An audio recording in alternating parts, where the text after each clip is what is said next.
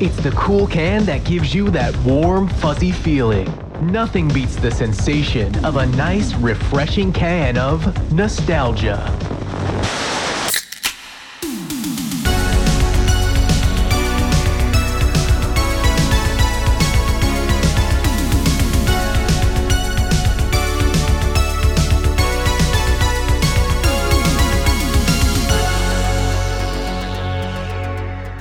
Hello and welcome to Can of Nostalgia, the podcast where three friends cover 3 decades. I'm Tim. I'm Chris. And I'm Justin. Every month, the three of us gather to crack open some metaphorical cans of refreshing nostalgia goodness. In this episode, we'll be discussing the Tiger Talkboy, the Warner Brothers Studio Store, and the classic episode of Arnold, the baseball.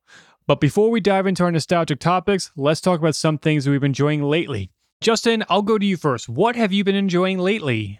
All right, so I'm kind of late, and by kind of late, I mean very late, into the MMORPG scene, but I've been playing a lot of the Lord of the Rings online lately, and I have to say, it is just a pleasure to explore the world of J.R.R. Tolkien in that form. It's a lovely game, getting to travel across all of Middle-earth. Now, were you inspired by this because Hogwarts Legacy just dropped, and so you've been kind of itching to join a fantasy world like that? So I actually started playing the game in October, then it sort of like fizzled out around the holidays, and then actually I did get back into it around the time that the Hogwarts game came out. So a little bit, you could say that. Well, that's good. I just didn't feel like spending $60 for a new game when I have a game I never play. That's totally fair, because there are times I'm like, anyway, I should probably get this, but then my stack of unplayed games stare at me in a judgmental fashion, and I'm like, all right, fine, you win this round, stack. You can feel them seething at you.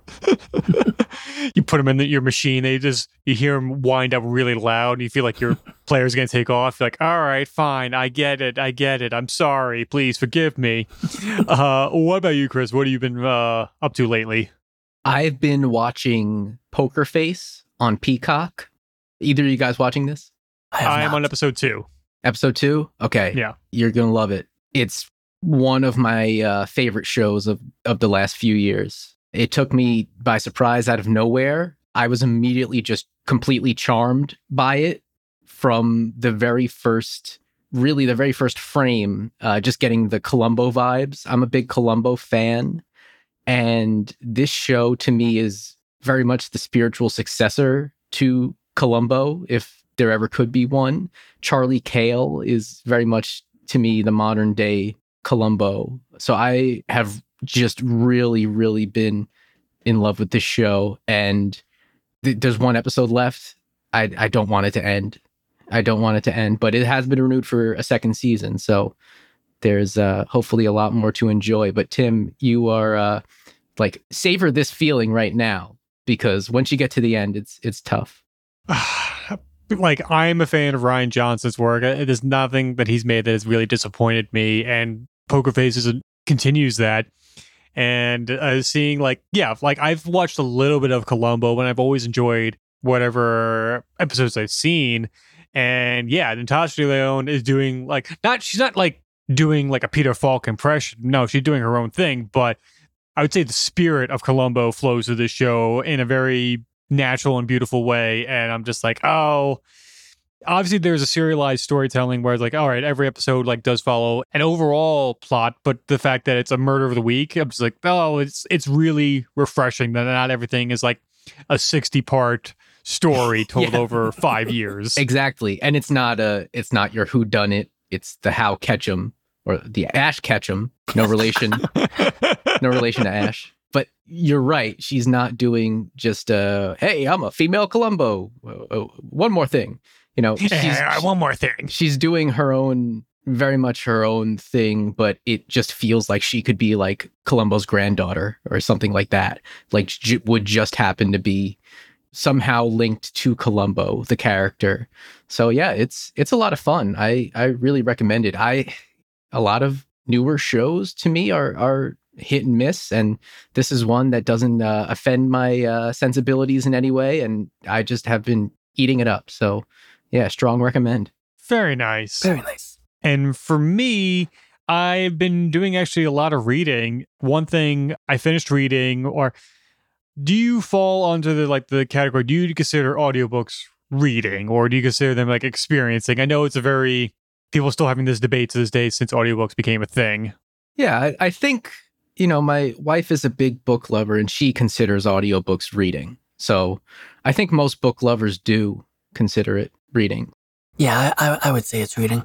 Right. I'm glad you guys feel like that, because through Hoopla, the app where you're able to pretty much deal with like all the ebooks you have like in your local library system, you can like linked into. And like I was feeling in kind of like a 50s detectives kind of story, or those kind of stories that I've never really like. I've watched a lot of movies, I've seen a lot of stuff influenced by them, but I've never gone back to the source. So Mickey Spillane, the writer of the Mike Hammer detective books, his first one, the Jury, was on Hoopla, and it's like 5 hours in length. So I'm like, all right, I could knock that out in like a week, listening to it here and there at work. And I absolutely adored it, even though the last because it is a murder mystery, but the last chapter is him explaining how he came to the conclusion, because at one point, as a reader, you're like, wait, how do you know who the killer is at this point? There's no reason. So he spends the last chapter linking everything up. But it's cool to see where all the tropes you expect from crime fiction that we've seen over the past 80 years of media, where they come from, like from authors like Mickey Spillane and Dashiell Hammett. And I really enjoyed that, as well as, I guess, for other nostalgia things, I'm in the third book from the Dune series, Children of Dune. And I know for some people at the end of this book, this is the make or break it point for people. Like, it's either you're really into this or it jumps the shark. And you're like, all right, I'm done. I'm putting this down. And like right now, I'm like 2/3 the way through, and I'm like, I don't know how I feel about this. It's like I enjoy it more than the second book, but I don't know if I'm going to continue after this. But also, I have a bunch of other stuff I have in my Audible queue that I've been wanting to check out, including stuff about stand-up comedy, like the history of the Comedy Store and what have you. Does the third Dune book jump the shark, or does it jump the sand shark? It jumps the sandworm, that's for sure. Like, I know how it ends. Like, all right, spoiler talk for anybody who's in the middle of the Dune series right now. I know the son of the main character, Duke Leto II, like, he melts his body with a sandworm in order to keep the sandworms alive on Dune. He lived years. I know that's coming.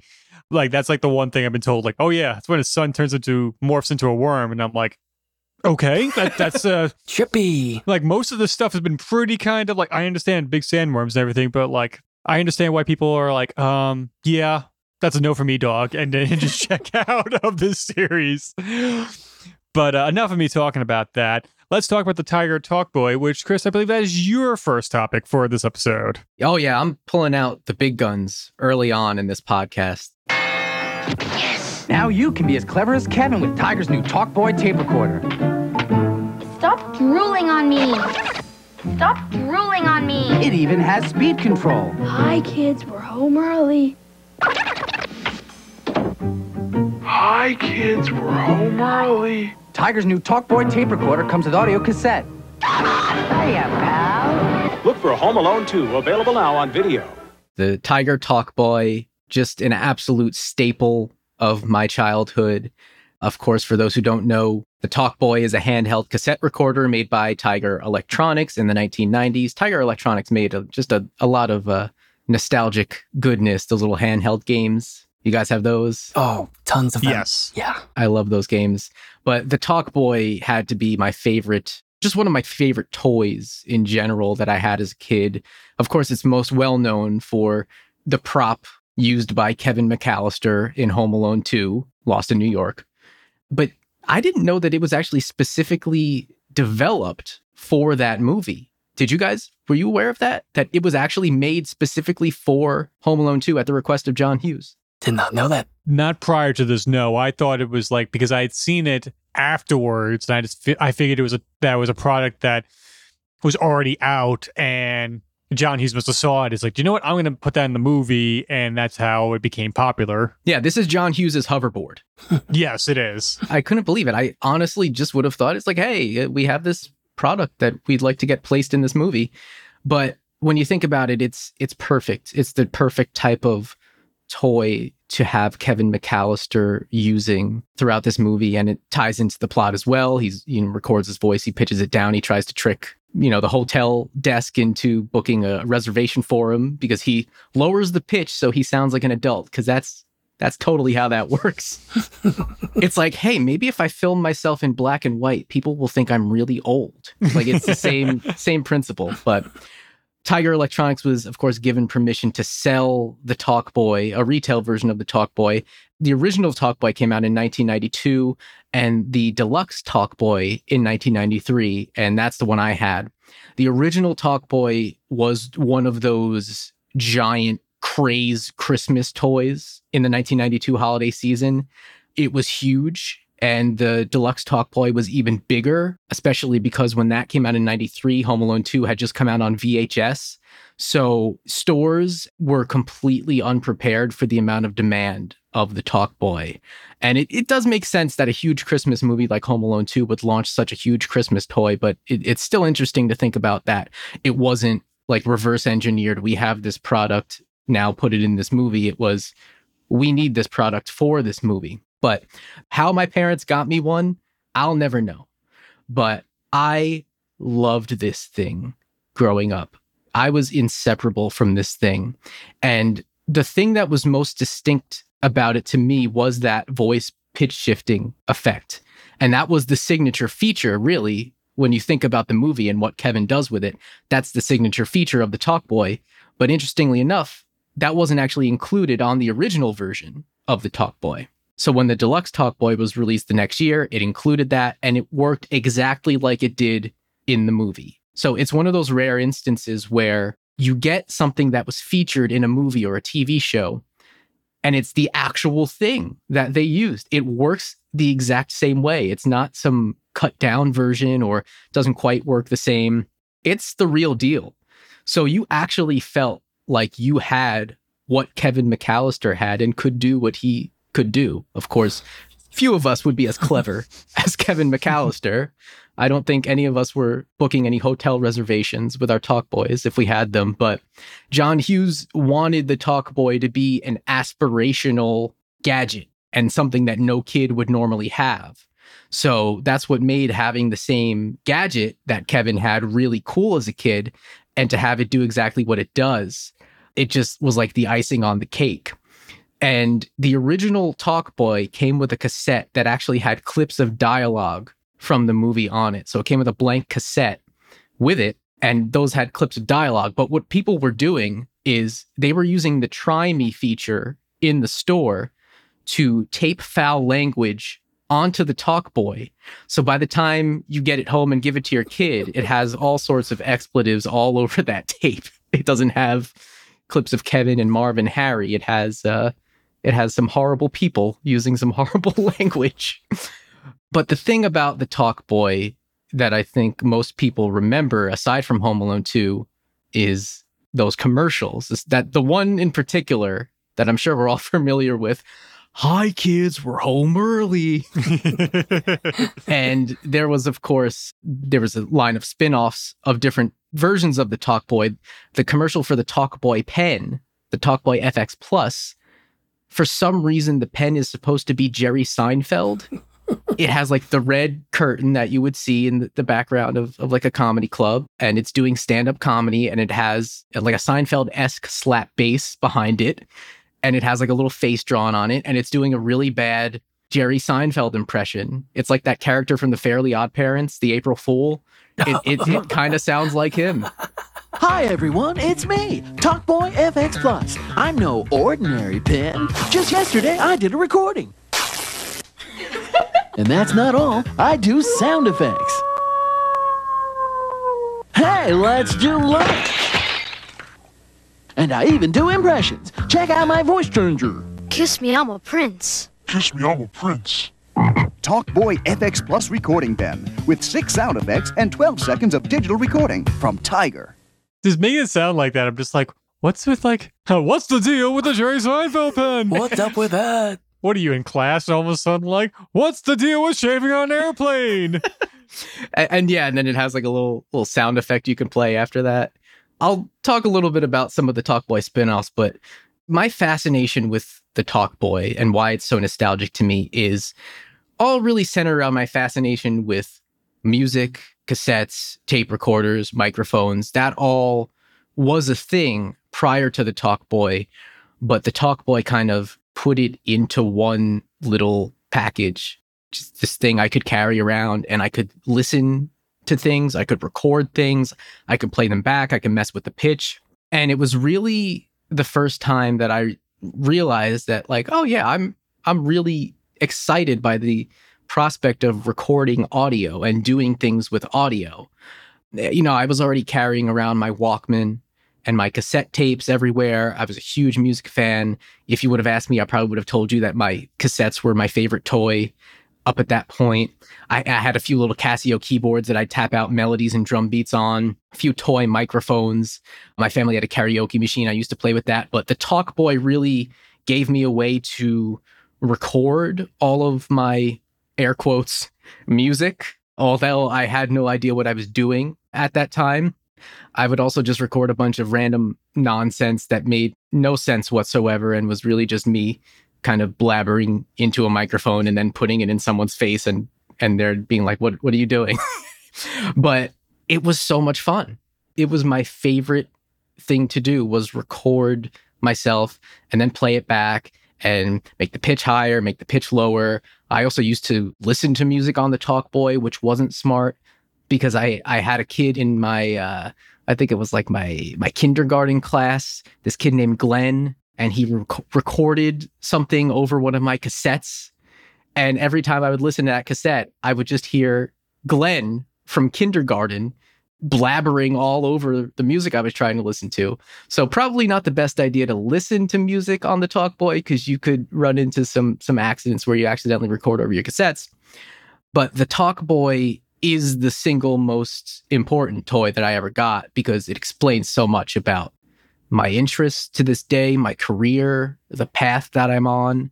There's like a direct line that you could draw between me recording things on my Talkboy devices with my little Casio keyboards and me getting my first digital audio workstation and MIDI controller.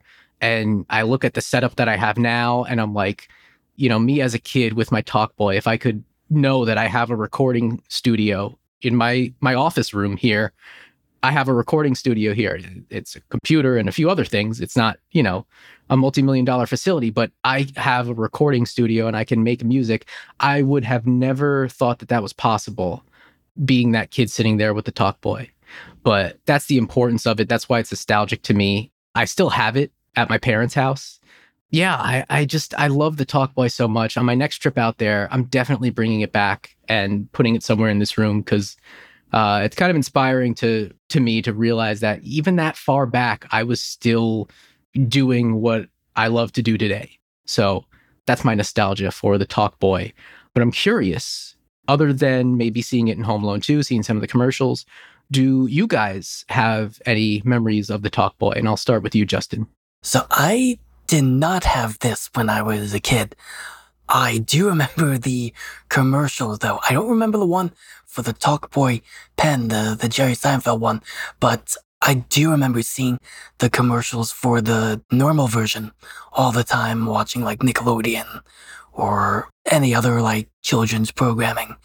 This toy was just like all over the place. Maybe one of my classmates brought it in for show and tell when I was in like kindergarten or grade school, but I don't remember actually having, you know, one of these. I remember having like, when I was very young, it was slightly larger than this, and it was like a cassette player that came with like a microphone. It was like the size of a smaller boombox, but like very juvenile, but like you could record stuff onto it, and I was like 4 or 5 at the time, so goodness only knows what was recorded onto some of those cassette tapes, but You're just doing commentary on baseball games. I was gonna say, your greatest tomes are locked on those tapes, Justin. Don't sell yourself short. Hey, my Mystery Science Theater 3000 on those Barney episodes must have been something. I don't think Barney cares for this kid. He walked away from him real fast.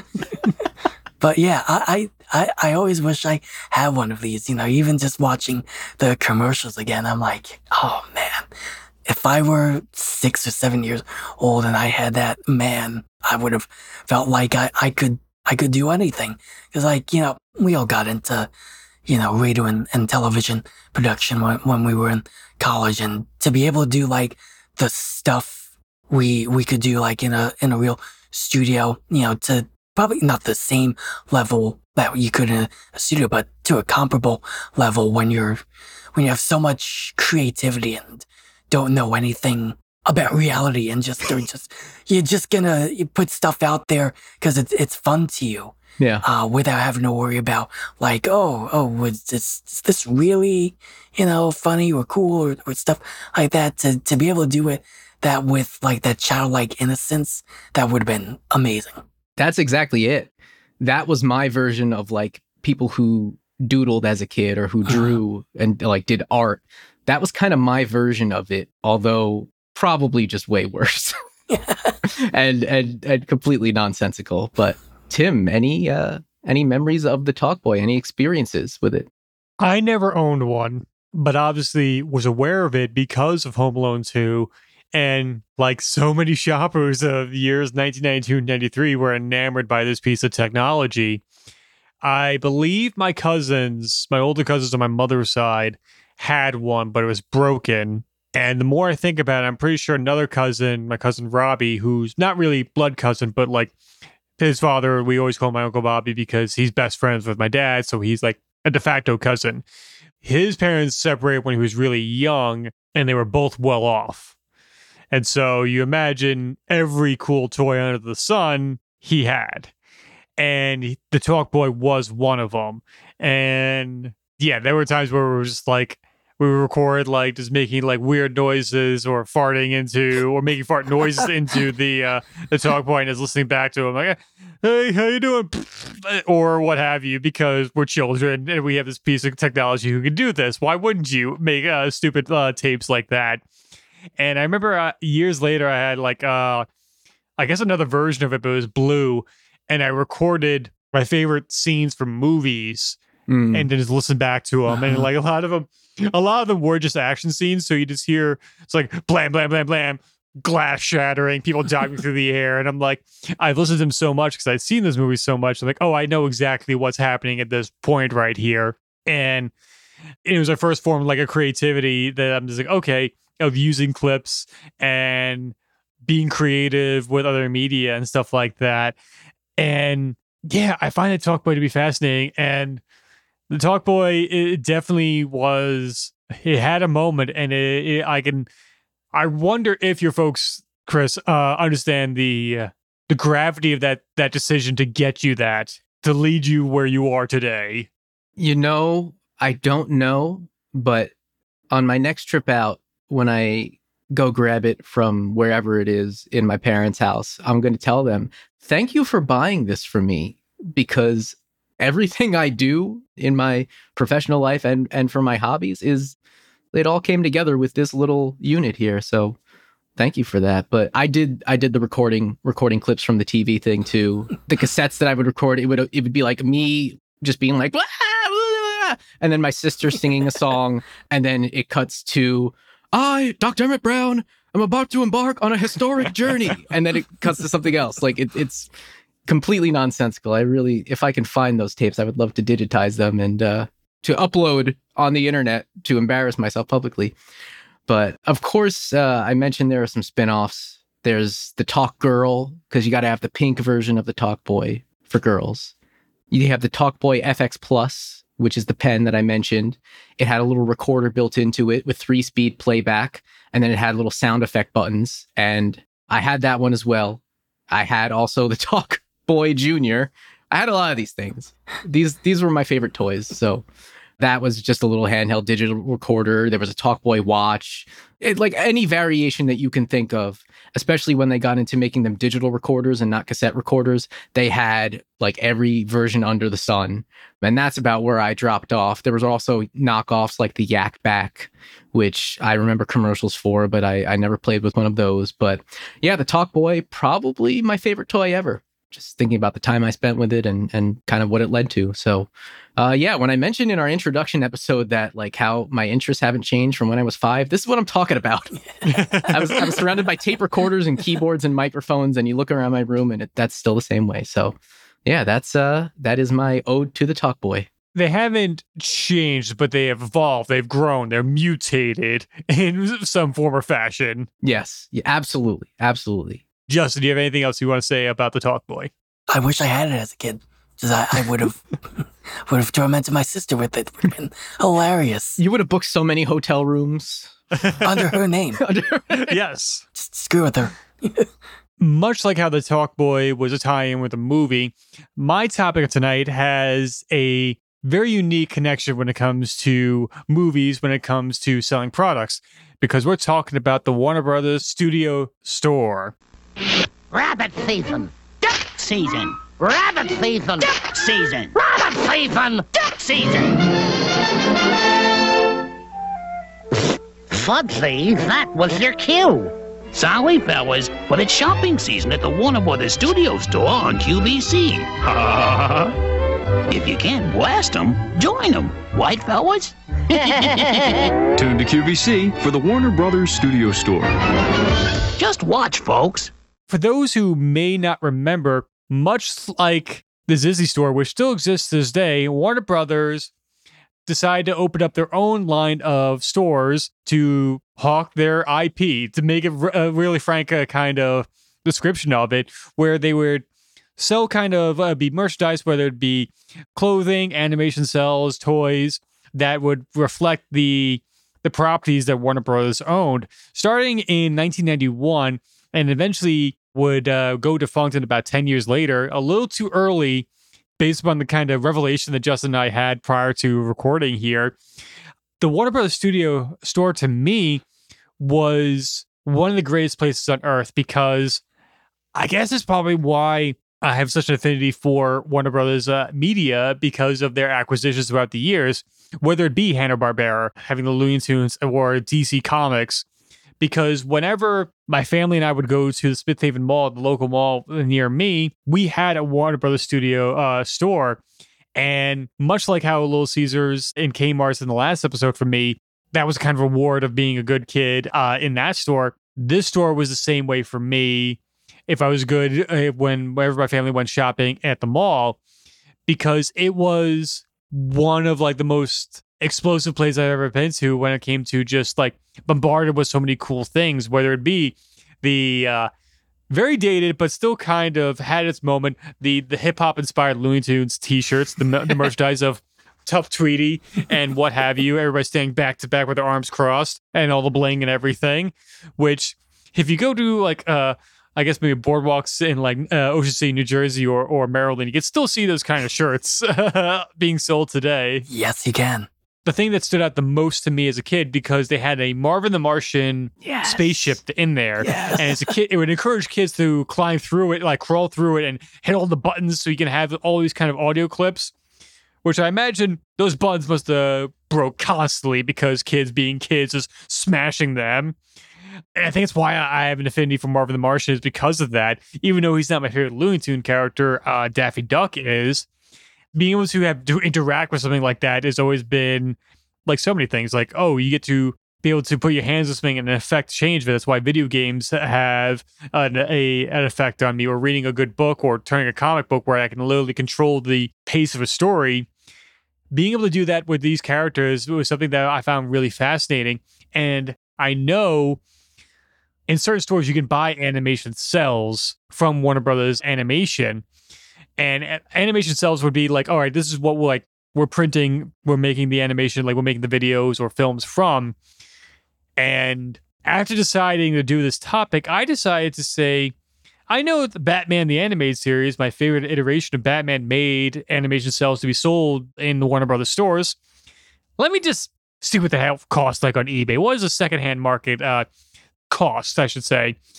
And I was like, can I start a GoFundMe? I can use an extra $600 to $1,100 for this original piece of Batman art. Jeez. It's only a piece of history. You can't put a price on that. Please help me. And I kind of wish I could just like if I knew what I knew now, if I could go back in time, I would be like, yes, I need this animation cell of Daffy Duck as Duck Dodgers from the 24th and a half century. I need to have this. Chris, did you have any experiences with this store? I probably had the exact same experience that you did because I used to go to the store at the exact same mall that you did. And it was always the highlight of every mall trip for me. This store to me was better than Toys R Us. It was better than KB. This store was, honestly, to me, it felt like I was walking into Toontown. And I honestly felt maybe overstimulated, but just so stimulated by walking in there. The colors, the ambiance, the music, seeing all of the different merchandise of all of the characters, seeing the big Bugs Bunny statue thing. Marvin's Rocket was something that I also very much enjoyed. I freaking loved the Warner Brothers store.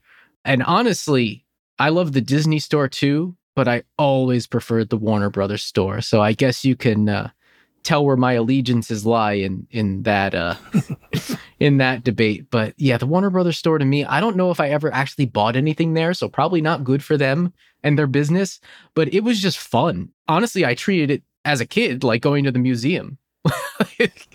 Just, oh, look at all these fun things I can come in here and look at and then walk out with nothing, but I still had a great time. So I remember being very disappointed when it went away, and it kind of felt like almost like the end of childhood. Like, wow, trips to the mall have a very different feel now. Now I'm just going to the Brookstone store and sitting in the massage chairs. This sucks. Why is this chair so sweaty? Who was sitting in this chair before me? You didn't have fun playing with the gyroscopes in the Brookstone store? So many crazy, wacky gadgets. Those Brookstone people, they should have had Talkboys there. Like, I'm really surprised people didn't get their eyes put out by the small helicopters you'd probably find flying around Brookstone stores. The dark side of Brookstones. Yeah, between the Warner Brothers Studio Store, KB Toys, Brookstone, Planet Comics, it's various stores that no longer exist there. But Justin, what is your history with the store, if you had any? So I actually don't remember going to the store as a kid, which is very strange because, you know, when we were growing up, they still showed the original Looney Tunes cartoons from, you know, the 40s and 50s on Nickelodeon, which I watched all the time and loved the Looney Tunes. Of course, I loved Space Jam when that movie came out, and yet I don't remember going into the WB store. But I know I had a bunch of, like, Looney Tunes, like, shirts or pens or lunch boxes. So, you know, maybe I did go into the store and I was just too young to remember it. But yeah, I don't have that many, you know, crystal clear memories of this. Although, as Tim alluded to, when we were talking before we started recording, I was like, when do these stores close? And he goes, 2001. I'm like, oh, that was a very bad time for them to close, because that was right around the time Harry Potter came out, which was a Warner Brothers IP. And Tim, you told me as well, and I forgot about this, but Warner Brothers used to be the owner of the Lord of the Rings film franchise. Yeah. So New Line Cinema is owned by Warner Brothers. Now imagine you had a place specifically where you can get exclusive Lord of the Rings merch or exclusive Harry Potter merch. Yep. Wouldn't it be those kind of places you'd like to go to and, I don't know, spend ungodly amounts of money there? You know, then I could have seen myself going into those stores a lot if they had still been around. You would have worked there. Who are you kidding? You would have been like, can you hire me? I'm 12. Pay me to play with toys. Do it. I'll make back the money for you. Yeah, the reason why these stores went away is because Time Warner said, you know what? I know what a good investment is. That internet thing is really big. Let's buy AOL. And you know what? They did, because AOL was the biggest internet provider in the United States at that point. But the .com burst and AOL stock really did hit. It signed off. Oh, it really did. And so once they realized, oh, we need to liquidate as much stuff as possible, that's when they got rid of the Warner Brothers studio stores. There is still one, I think, existing on the Warner Brothers lots, I think in Burbank. So when are we doing the field trip? I mean, I think we all deserve it. We need to go because go see that Batman statue that's I think outside of an AMC, as well as let's go see the Batmobiles on the Warner Brothers lots and just the Batman museum. Like, I think we need to scale the walls or buy a ticket, one or the other, depending on how adventurous we feel, and go to Warner Brothers and experience this place because I don't know, there's such a rich history with Warner Brothers and Looney Tunes and DC and what have you. If you're feeling kind of more nostalgic where you want to experience more about this and find out more history about where the Looney Tunes stand today, YouTuber Patrick Willems, who does video essays and who is a filmmaker, he released a video essay about like 2 weeks ago at the time of this recording called Where the Looney Tunes Stand Today. And he tracks the history of the Looney Tunes, where they originally, how they came together, where they hit their kind of pop culture zenith in the 1990s, thanks to things like these stores, the reruns of the Merry Melodies on Cartoon Network and Nickelodeon, and of course, Space Jam turning Looney Tunes into $1 billion profit just off the merchandise of that movie alone, and how they've been kind of rudderless since then, and all the mistakes they've happened, even though there's a glimmer of hope with Looney Tunes today on HBO Max. But yeah, so do you guys have any other things you want to talk about when it comes to Warner Brothers studio stores? AOL, more like America Offline, am I right? Yeah. There it is. With that in mind, I think you struck out with that joke right there. And speaking of baseball analogies that I've been trying to shoehorn into this episode, Justin, what is your topic for this evening? So my topic is one of my favorite episodes of Hey Arnold. It is a very early episode of the series called The Baseball. Man, Arnold, that was great! I just pretended I was Mickey K-Line and bam, I hit it. Who's Mickey K-Line? Who's Mickey K-Line? You gotta be kidding. No. He's my favorite player of all time. 533 home runs, lifetime batting average of .299, 1 point below 300. Mickey K-Line is the greatest baseball player who ever lived. K-Line's a bum! Huh? K-Line's striking out again. What else is new? I'll tell you what, it's a sad thing to see, Jay. This once great slugger's now just a mere shadow of his former self. Boy, I hate to see K-Line go out like this. Hey Arnold, if you've been living under a rock for the past 30 years, is a cartoon created by Craig Bartlett that ran on Nickelodeon from October of 1996 through, let's just call it November of 2002. They aired a couple of episodes after that, but it mostly came to an end in November of 2002. Got its own theatrical movie in the summer of 2002, and then a very long delayed TV movie that finally aired in November of 2017. Wow, that happened that long ago? Yeah, that's I thought that was like 2 now. years ago. Holy crap. It's somehow over 5 years now. Damn. We're old. Well, there was a 2.5, 3 year kind of blur. That and is not the blur true. like from song 2, not that kind of blur. I think this show is the greatest animated children's show of our generation. Even watching it today, I think it's perfect. It gave us slice of life stories that, while being, slightly fantastic, the main character has a football shaped head. People are drawn weird. Yeah, it's Nickelodeon. So you're getting, a little bit of fairy tale in it, as you will. The stories were mostly rooted in realism, unlike a lot of other Nickelodeon shows that were out there at the time.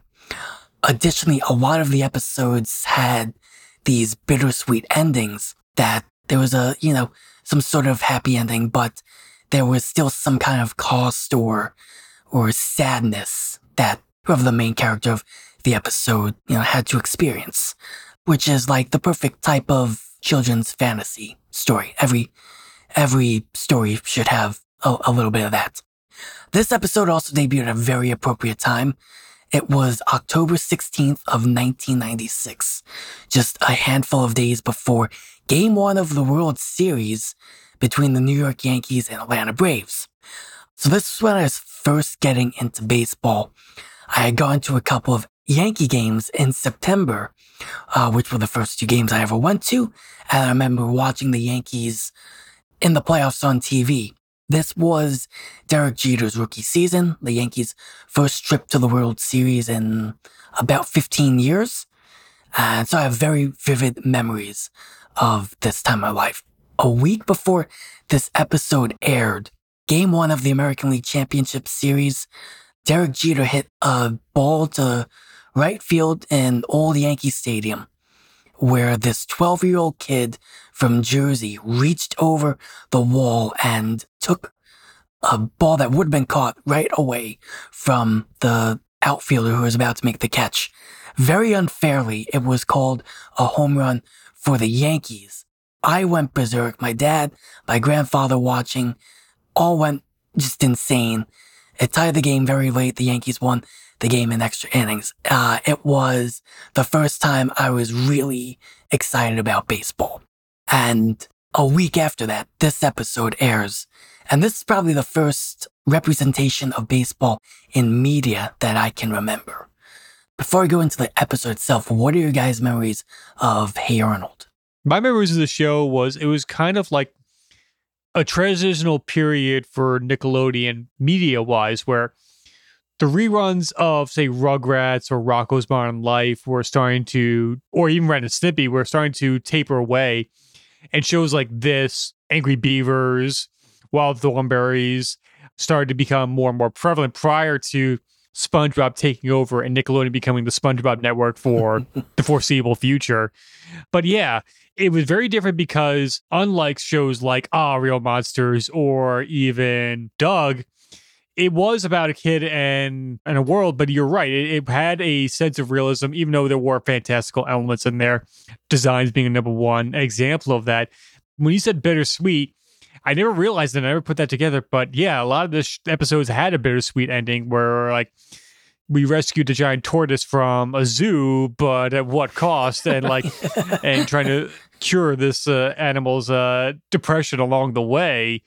Or learning karate could be kind of a negative if you use it in an improper way and potentially embarrass people by ripping off their clothes accidentally. Wait, did Arnold join Cobra Kai in one episode? Yeah. Pretty much. Yeah, like when you really think of it that way. They do the whole Karate Kid like training montage. Yeah, and so like whenever I think about it, chill is the word I would use to describe it. It was very relaxed tone. It wasn't hyperkinetic. It had a very, not like a loose or kind of aimlessness to it, but like no, it was like it just took its time when it's telling a story. And maybe it's because like I've seen so many ambient videos upload on YouTube where it's like Arnold's room for a couple hours and you just see like it's kind of like lo-fi music in the background and you see like the skyline turn from afternoon to early evening.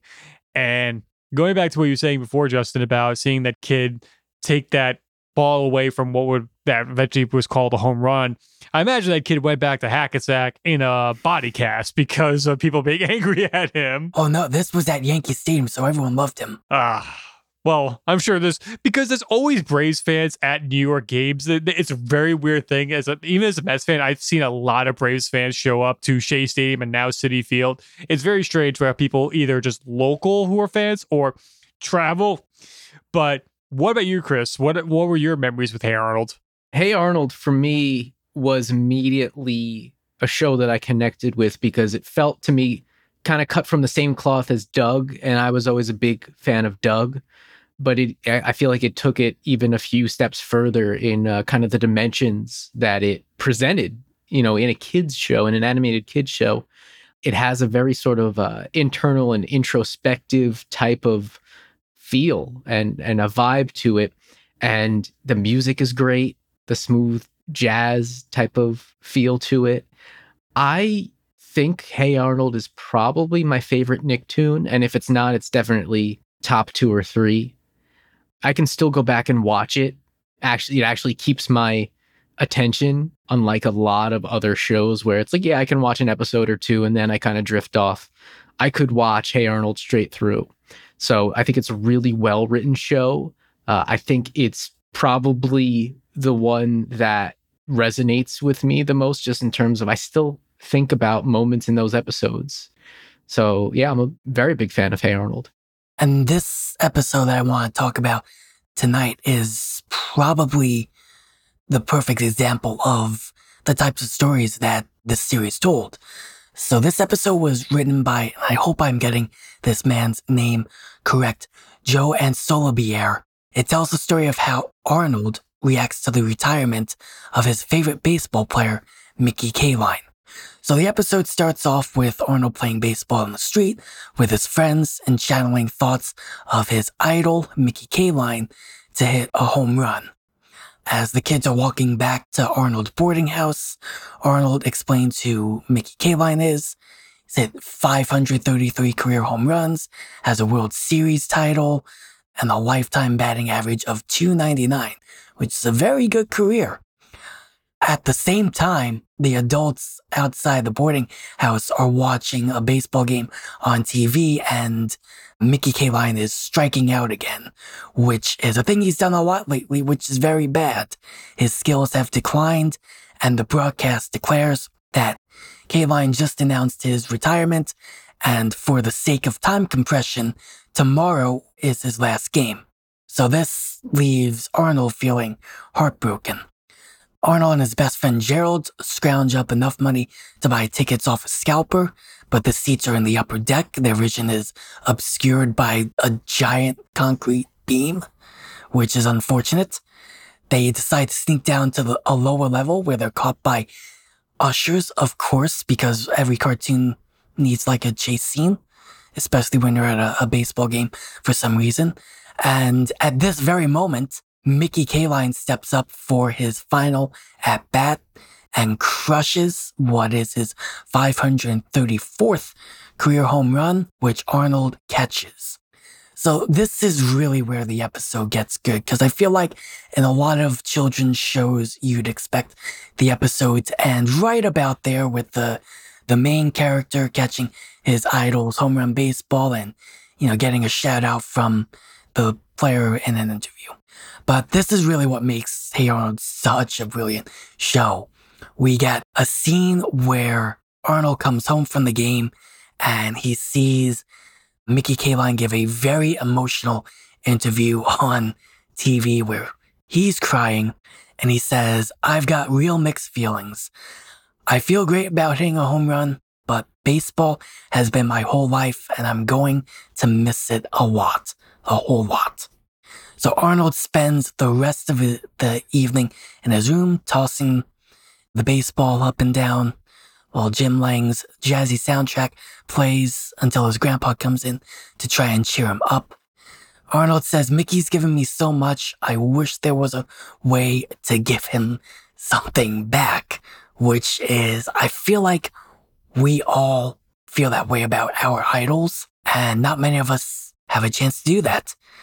So Grandpa Phil suggests maybe there is a way and invites Arnold down to the car where they drive to the baseball field, and we get this Field of Dreams moment where Mickey Kaline and Arnold have play catch as Mickey tells Arnold the story about facing Bob Gibson in the World Series years ago.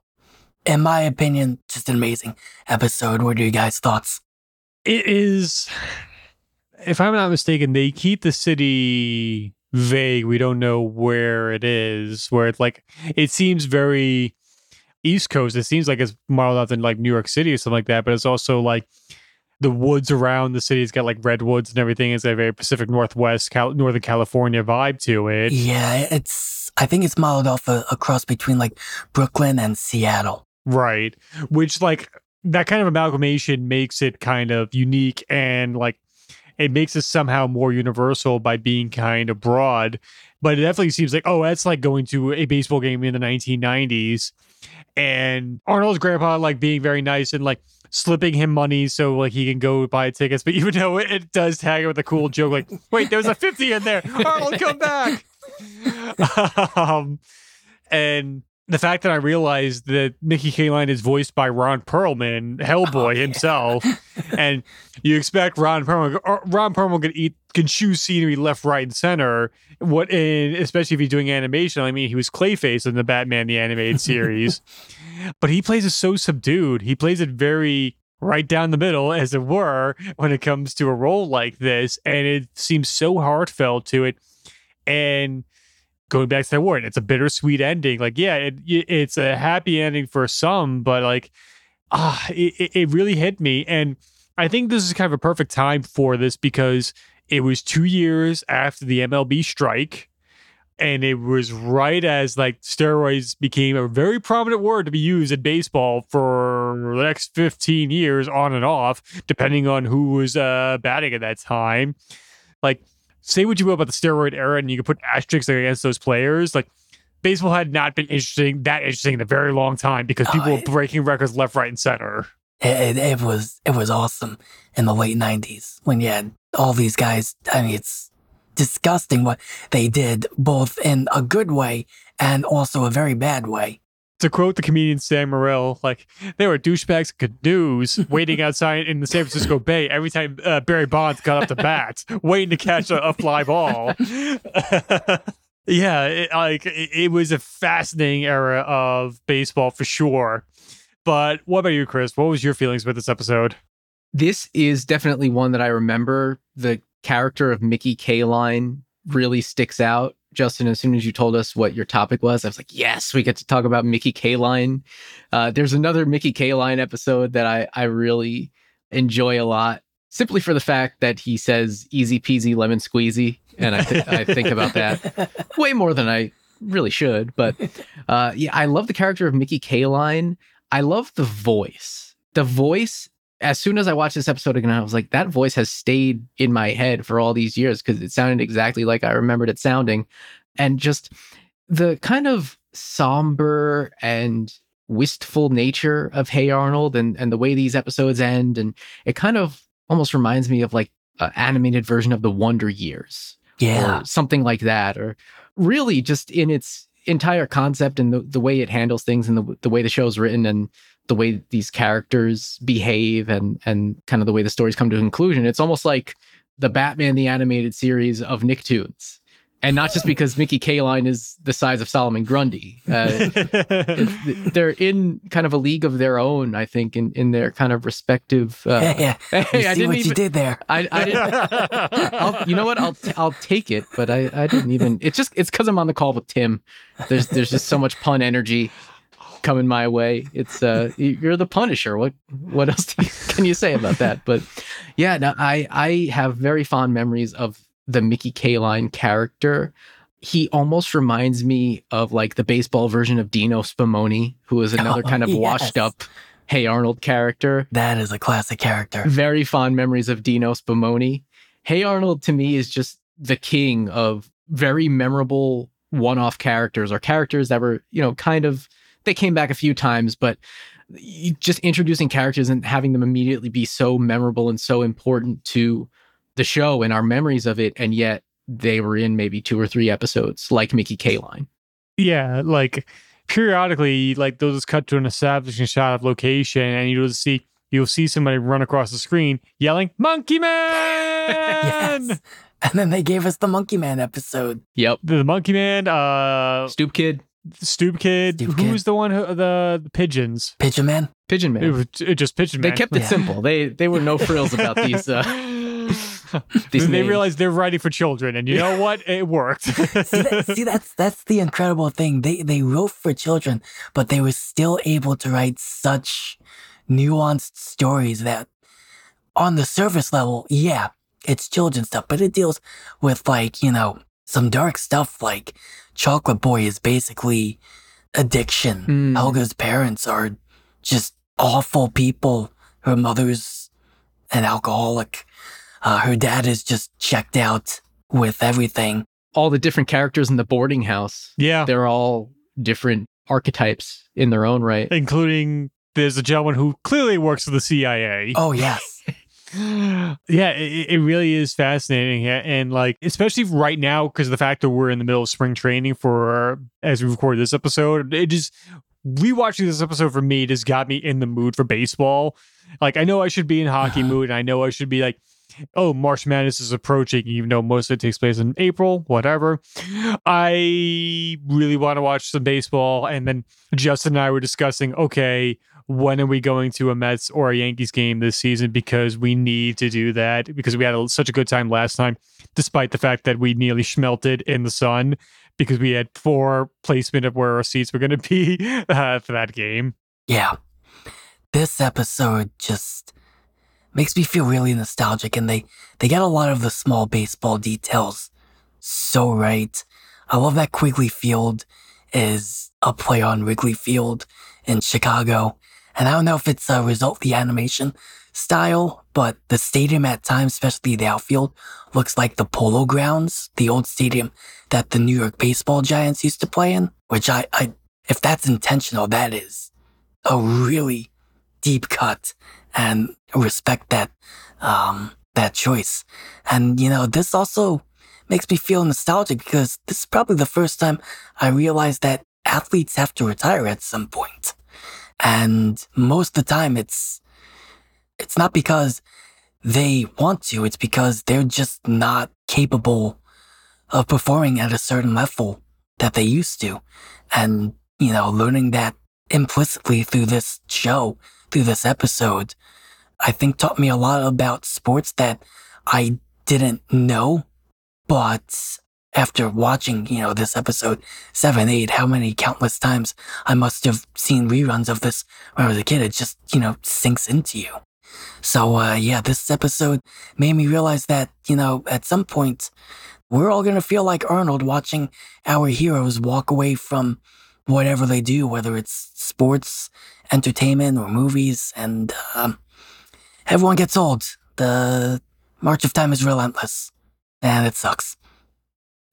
Nostalgia, everybody. That's what this show is designed to do. This is supposed to be nostalgia. It's, you love those feelings, but they come at a cost. Mm-hmm. Yeah. I feel like that's where you should have put the "That's All Folks" stinger in at the end of that sentence. To make it really bittersweet. But that brings us to recycle or reject. We each look at our co-hosts' topics and we decide if we want to recycle them by bringing them back in a certain way or reject them. Chris, since you go first with topic-wise, I'll have you go first for recycle or reject. This one is tough because these are both things that I have very, very fond memories of. But I'm going to recycle the Warner Brothers studio store. Oh. And I'll tell you why. Going to a mall in this day and age is a very different experience from what it used to be. But something that I do notice when I go to a mall that's maybe a little bit more active than the one that's right down the street from me is that themed experiences kind of work really well in malls now. And things that you wouldn't necessarily even, associate with being in a mall can really be fun. Arcades and gaming lounges and like racetracks for remote control cars and things like that. Thinking outside the box is probably the way to go if you're trying to get some activity in your mall. So I think that bringing back something like the Warner Brothers Studio Store, but making it even more than just a gift shop and kind of making it a more immersive experience, and that's like the buzzword these days, immersive experience, I think that would be a lot of fun. You could bring back Marvin's Rocket, but you could make it way cooler than it was back then. So I think there are so many opportunities there. There's so many more, for lack of a better term, IPs that you could play off of and have different little sections in the store that I think would be a lot of fun. If there was a Warner Brothers studio store in the mall that I frequent, I would be stopping in there all the time. And maybe I would actually buy something now, unlike when I was a kid and used to go in. And that's not to say that Hey Arnold, I reject Hey Arnold. I do not reject Hey Arnold or its teachings. I love that show very much, but that show was perfection the first time. And if they do want to extend that with, more movies like they've done, like the Jungle movie, I would be all for that. But I don't think it needs to be rebooted in any way. I don't think it needs to be remade. I think it stands on its own, and I think it's still a very watchable Nicktoon, very watchable show just in general. As is, it's a perfect little nugget of great children's animation. I imagine if Space Jam 2, I forget the subtitle of it. What was the subtitle? A New Legacy. New Legacy, yeah. Oh my God, yeah, I didn't even think about that. Yeah, Algae Rhythm would definitely greet you as you walk into the new Warner Brothers studio store. I imagine if that movie was successful, pop-up versions of Warner Brothers Studio Store would have happened, and it would have been just this movie, because Space Jam, all right, hot take, not a good movie. The original? Yes, not a good movie. Yeah. It's a fun movie. It's a movie that I had fun with. Yes. It's the Little Caesars of movies. Right. It is a 90-minute version of a commercial tie-in between Michael Jordan and the Looney Tunes. Oh, yeah. They even list off all his endorsements in the movie. Yeah, I guess they're hanging a lantern on that by having Wayne Knight do that, which is funny, but just because you acknowledge it doesn't mean it makes it good. Doesn't nullify the crimes you're committing here by just like having a 90-minute commercial of this product. Obviously, it worked, and where we had like different variations of what sequels that could have happened, but we eventually got the one with LeBron James and Don Cheadle, and it's just so shameful in their packaging of the things we own. It's so corporate driven that it's like disgusting to watch. It's very uncomfortable. It's just like, oh no, like it's so shameless. Like you as an audience member, you're like, I don't want to interact with this. And I remember a friend of us, he and I were texting as I was about to get a haircut. He's like, have you seen the new Space Jam? And I'm like, hell no. There's no way I'm watching that trash. I go into the barbershop to get my haircut. It's on. Yeah, so it's on the TV. And I'm like, mother. Oh. So, and they're like, oh, you want to watch the TV? And they turn me to it. I'm like, well, now I'm forced to. I feel like Malcolm McDowell with A Clockwork Orange, but instead of a torture, I'm just getting my haircut. Yeah, so I imagine if that was popular enough, we would have had a resurgence of this. I guess going to me, what would I recycle or reject of your two? Because I want to say the Talkboy, because I just came up with the idea of like, just do Turbo Man or Jingle All the Way, but with a Talkboy. And it's just an exasperated parent going from store to store trying to find a Talkboy in the 1992 or 1993 holiday season. Tim, you just invented Netflix's new anthology series. Every season they'll do a different toy craze. From the same producers of how this was made comes this. Like, it'll launch with the Tickle Me Elmo movie. Furbies, Tamagotchi, Beanie Babies. Mm-hmm. They'll hit a game system or two. Yeah, like I imagine. I mean, that kind of exists with that 8-bit Christmas movie, which apparently is really good. I have not watched it. I quite liked it. It's now part of my holiday rotation. Like, I want that to get so big and popular. Like, you know what? Let's do the Dreamcast, and that's the one. That's the one that kills it. Just like how that system failed. But I think I'm going to recycle the Hey Arnold episode. And we discussed this right before we started recording. Like, do we recycle the episode? Do we recycle the show? But I'm going to take a different tactic with this. I'm going to recycle what this episode did for the sport of baseball, because I found out recently Nickelodeon is partnering with the NFL to show certain NFL games on the Nickelodeon network to get kids into football and to get them into wanting to participate in sports, which is a good thing because you want kids to be active and not on their phones all the time and not cooped up in their house. Concussions aside, hopefully it doesn't, like, we get helmet technology to prevent that. So I think having a show highlight a sport like baseball or hockey or tennis or badminton, something like that, for to get kids out there to be active, I think that could be a really cool thing. Only if they have Linda Ellerby as a sideline reporter. Oh man, when's the Nick News episode dropping? It's on the list. Those NFL broadcasts are actually really fun to watch, partly because they do incorporate so many, cartoon characters from when I was a kid. And also because every now and then you have Patrick Starr just going scorched earth on the quarterback for the Denver Broncos, throwing an interception, which is it's just hysterical. Oh boy. I mean, now imagine Squidward Tentacles doing a highlight package for the Washington Commanders, whatever that is, talking about football. I think that'd be kind of fun and be kind of cool to see if make that possible.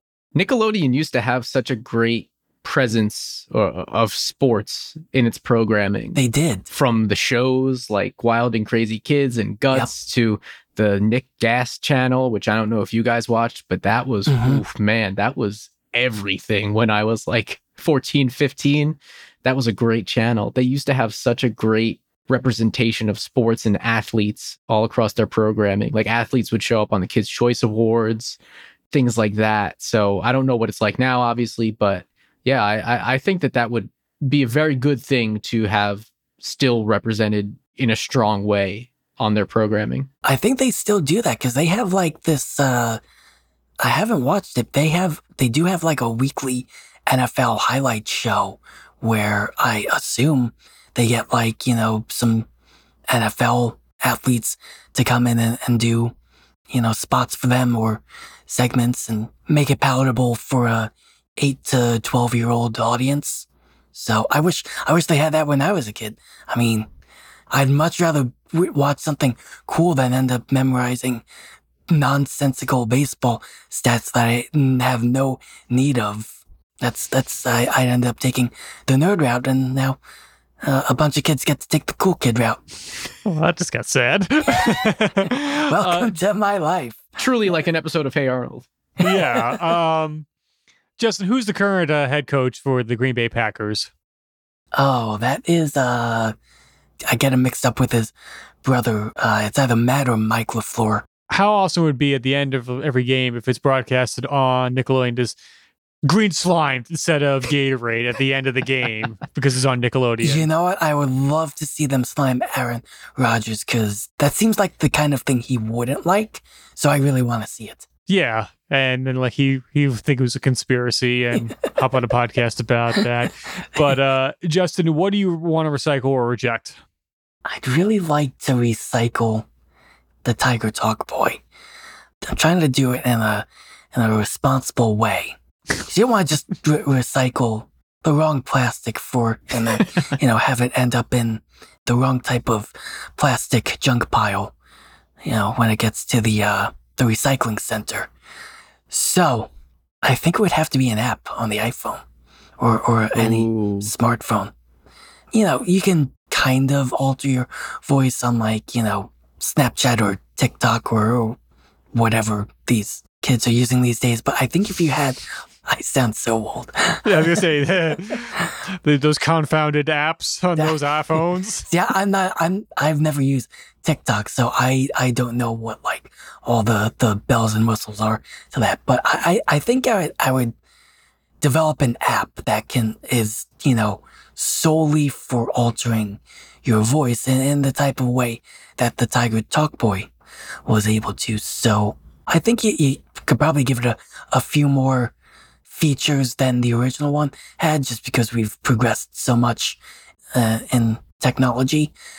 But I think that's how I would try to repurpose this in 2023.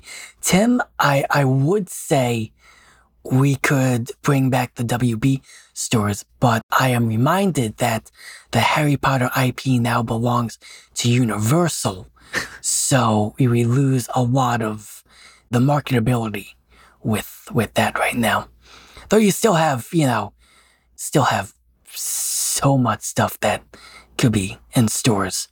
Yeah, I mean, with the upcoming reboot of the DC Films line and the possibility of Peter Jackson being involved in new Lord of the Rings movies based on, I guess, I don't know, appendices or what have you, there is a plethora of things that on the table that they can use to market to and generate merchandise for.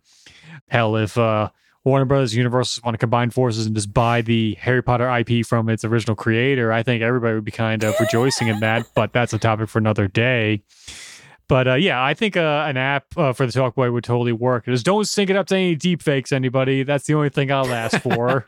Actually, that's another reason why I'm not going to recycle the WB stores. They knew they had Lord of the Rings in the works. They knew Harry Potter was in the works. And they were still like, yep, let's get rid of all the merchandise stores. I mean, this is also the same companies like, you know what? We can sell WCW to Vince McMahon. Nothing can go wrong with them consolidating power whatsoever. This is also the same company that canceled an already shot movie for tax reasons. So, yeah, real bang up job. Let's not even get into that. Justin, as you were talking about recycling the Talkboy, I was thinking like they could go the app route, but they could also make it just like a portable Zoom recorder for kids, which would also be kind of cool because that's basically what it was. Yeah, but just make it a portable hard disk or flash drive recorder or a micro SD card recorder for kids with little bells and whistles and effects. That might even exist, but that would be fun. Didn't Sony try to make? Well, I'm trying to think of the Sony. What was it? The mini CD. The mini. I'm trying to think. Are you talking about mini disc players? Disc. Mini disc players. That's what it was. Oh my god, the bane of my existence when I was at the high school radio station Tim and I went to high school at. Just, I'll tell you what, a technology I'm glad that went extinct, mini discs. Yeah. But before we fall down any more rabbit holes, let's wrap this up. Before we go, I want to say thank you to everybody who has reached out to us, whether it be on social media with our accounts on Twitter or Instagram, or to us individually. I can speak for Justin, Chris. It really means a lot to us that we've gotten so many kind words already from the beginning of the show. So from all of us, thank you. If you're enjoying the show, please leave us a rating and review on Apple Podcast or Podchaser. We'll be back next month, but until then, here's how you can keep up with us and let us know if you have any other nostalgic topics to be discussed. On Twitter, it's Canon Nostalgia, as well as on Instagram, Canon Nostalgia. Email us at canonnostalgia@gmail.com. If you want to follow me specifically, you can follow me both on Twitter and Instagram at This Is Tim Rooney. My YouTube channel, youtube.com/Through the Lens Productions, where all my short films are up. And my other podcast, the Anything Goes podcast, whenever I drop an episode there. Justin, where can people follow you on the internet?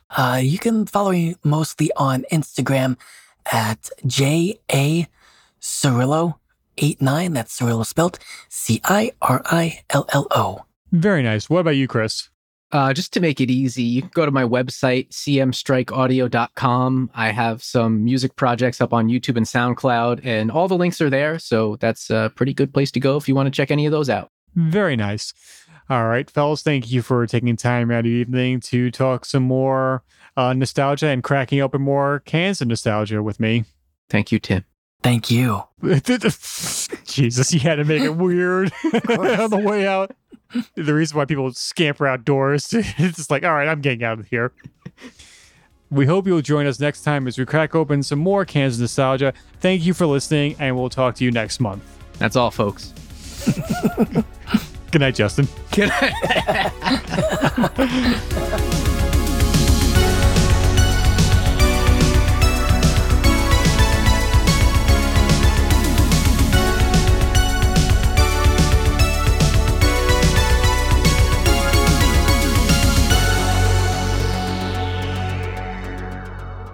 We're talking about the Warner Brothers Studios tour. Do you